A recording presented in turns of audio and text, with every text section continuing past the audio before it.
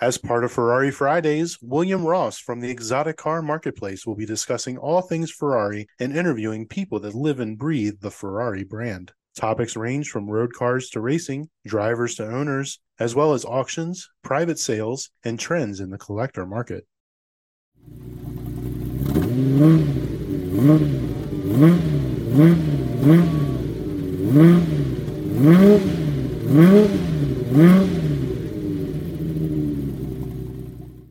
All right, everybody, welcome back to the podcast. And I appreciate everybody listening and all the downloads. We're starting to get a few more going, so which is great. But hey, get out there, share. If you'd like, check out the website, theferrarimarketplace.com. We got a lot of stuff going on. We kind of created this big mega site that's got a lot of information on it, getting more content and more everything Ferrari. So check that out. But anyways, this is your host. I'm William. Again, appreciate you guys coming back. Now, I am doing this podcast today from, it's about 7 a.m. on Hershey, PA. I'm headed to the Hershey event this morning, and I got a little time to kill. It's a bit gloomy here this morning, a bit wet. So hopefully the rain gets out of here because it'll just make for a little bit of a muddy endeavor. It's a little bit chilly out. I did not bring a coat. Luckily, I got some long sleeve shirts, so hopefully this does not go awry and I freeze my little patootie off. So we shall see. But anyways, onward and upward. Today's episode, we're going to get controversial. We are going to talk about the new Ferrari Purosangue, the SUV. Now, I know a lot of people out there, especially the purists, think this is an abomination and there's no way Ferrari should be making an SUV. It just goes against everything Ferrari stands for. But, you know, I guess you got to look at it from both sides here regarding as far as things. They got people they got to answer to, shareholders, whatnot. So, and you look at, I mean, look at what Porsche did with the Cayenne. They make obscene amount of money off those Cayennes. I mean, they did the same thing, when they came out with the Panamera, same thing. They have to expand and doing it, but they could not ignore the fact. I mean, Bentley, Lamborghini, all these guys coming out. I mean, it was inevitable that they were going to have to come out with an SUV. So, a few weeks ago, they dropped it. I mean, obviously on the internet, there were tons and tons of, sorry, there goes my pop. Spy photos and this stuff, the car driving around, and it's pretty close to, factory production finish. So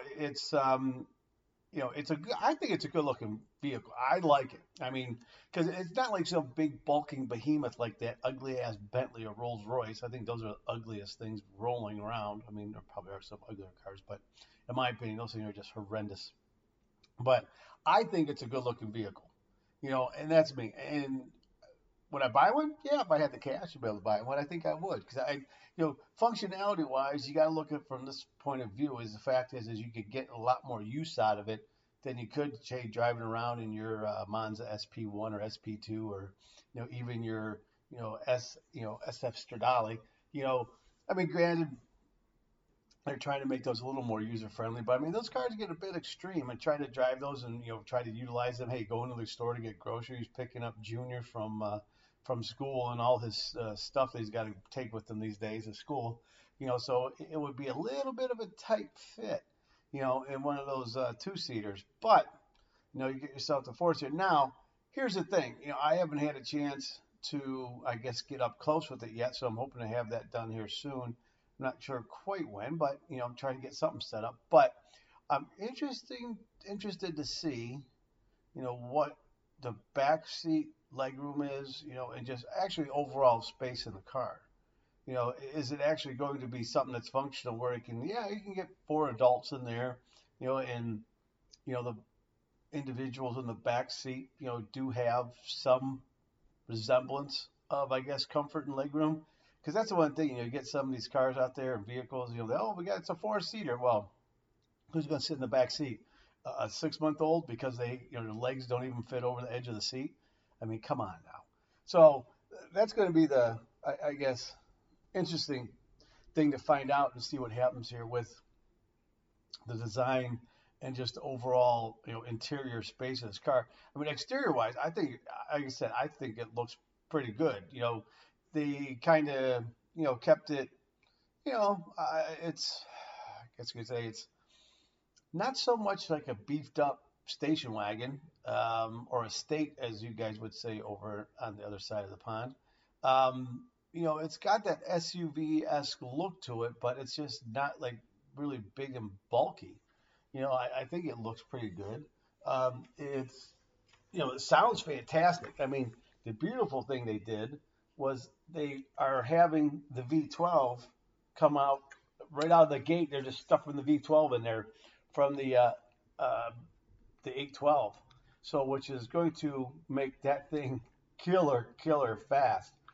So it'll be interesting to see the road test and everything for the magazines will do and what they're going to come about and what they're going to basically what their opinion is going to be of the car.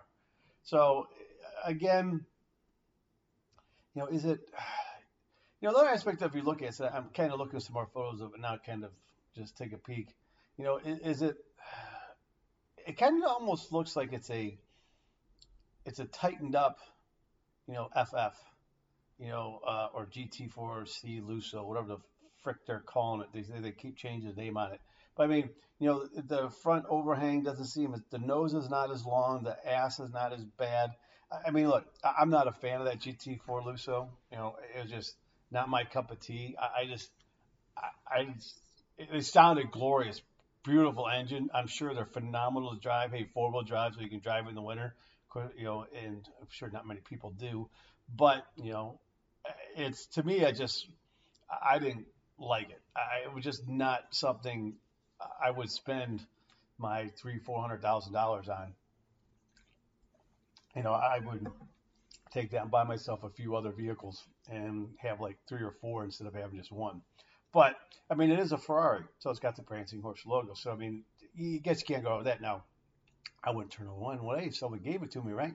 As I'm sure you probably wouldn't either. So, but anyways, I think it's a sharp looking vehicle. I mean, it's it's kind of Mazda 3-esque if you kind of really look at it, maybe squint a bit. Hatchback looking thing. So it's I think it's a good looking vehicle. That's just my opinion. And the unique thing is they got the whatever you want to call those doors, the suicide doors for the back. And so your ingress egress is pretty easy. So I mean, that's a nice little design feature, and I think it's kind of cool. Again, I can't wait to see this thing in person, because it does not look like it's all that big. Again, go back to compare to the Lusso, this thing looks like it's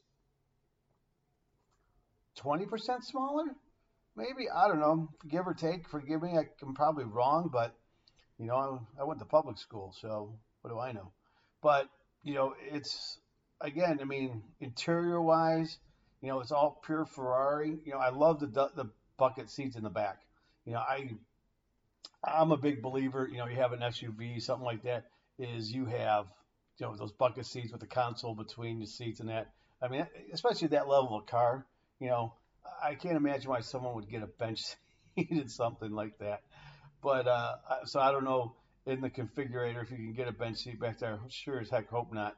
But it's a good looking car, vehicle, SUV, whatever you want to call this thing.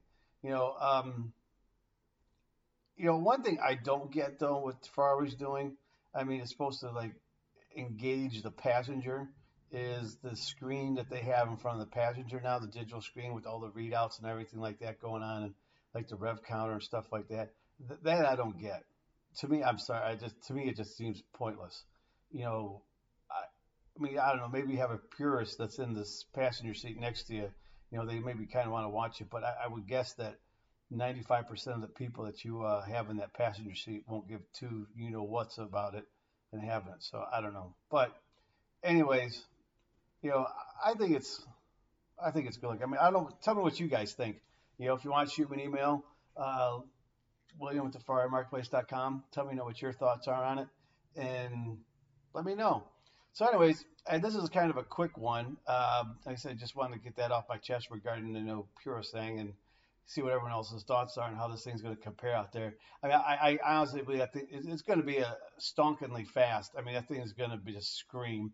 It sounds glorious. I mean, that V12, you can't go wrong with that. So, but again, it's going to be interesting to see with the road tests and people get out there and, I know I want to get to see this thing in person, but maybe somehow, somewhere I can finagle a test drive in one, even if it's just as a passenger and see, you never know. And I could come back to you guys and kind of give you a little update and let you know what I think about it driving it. So, I mean, because, that's a tendency you get in those SUVs, you got a lot of, weight up top. So it's got a lot of body roll or something like that. So we just see how they kept the weight down, kind of keep the low center of gravity going on it. And unfortunately, as we all know where everything's headed, things are going to get electrified. So it's just a scary and stupid world we live in.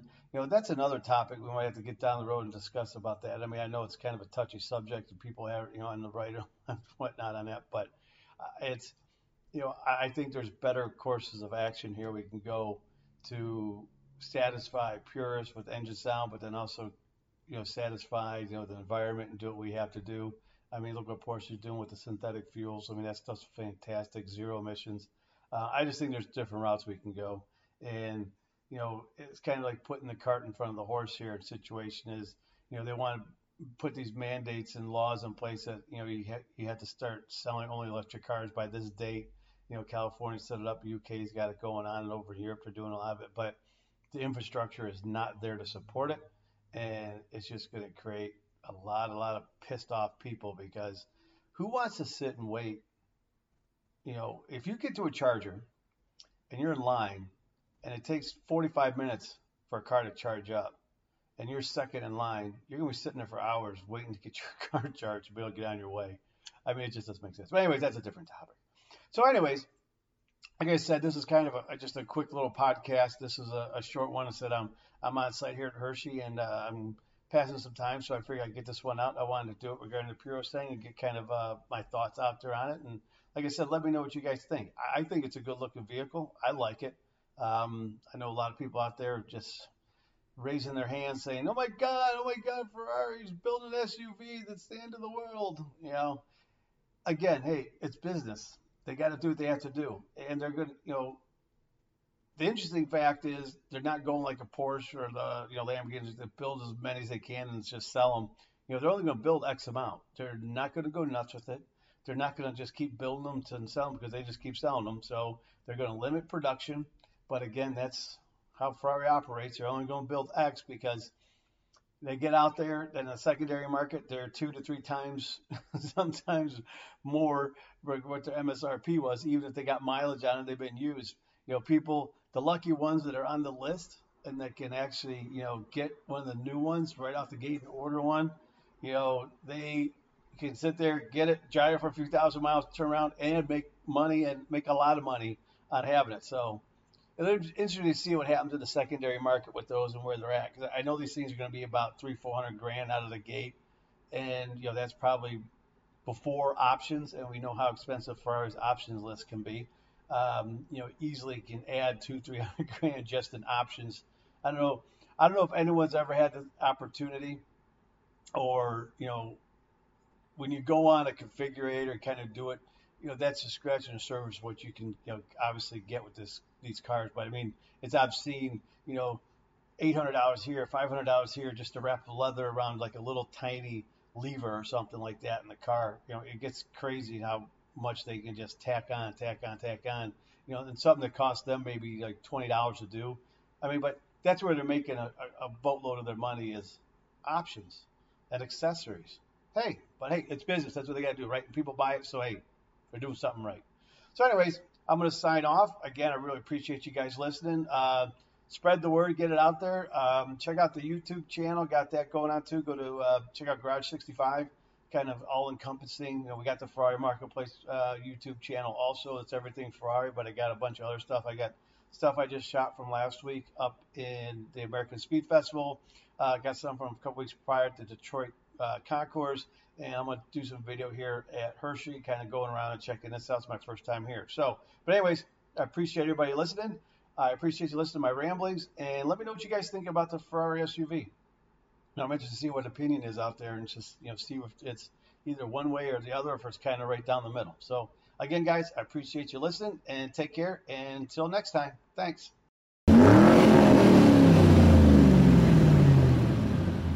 This episode has been brought to you by Grand Touring Motorsports as part of our Motoring Podcast Network. For more episodes like this, tune in each week for more exciting and educational content from organizations like the Exotic Car Marketplace, the Motoring Historian, Break Fix, and many others. If you'd like to support Grand Touring Motorsports and the Motoring Podcast Network, sign up for one of our many sponsorship tiers at www.patreon.com/GT Motorsports.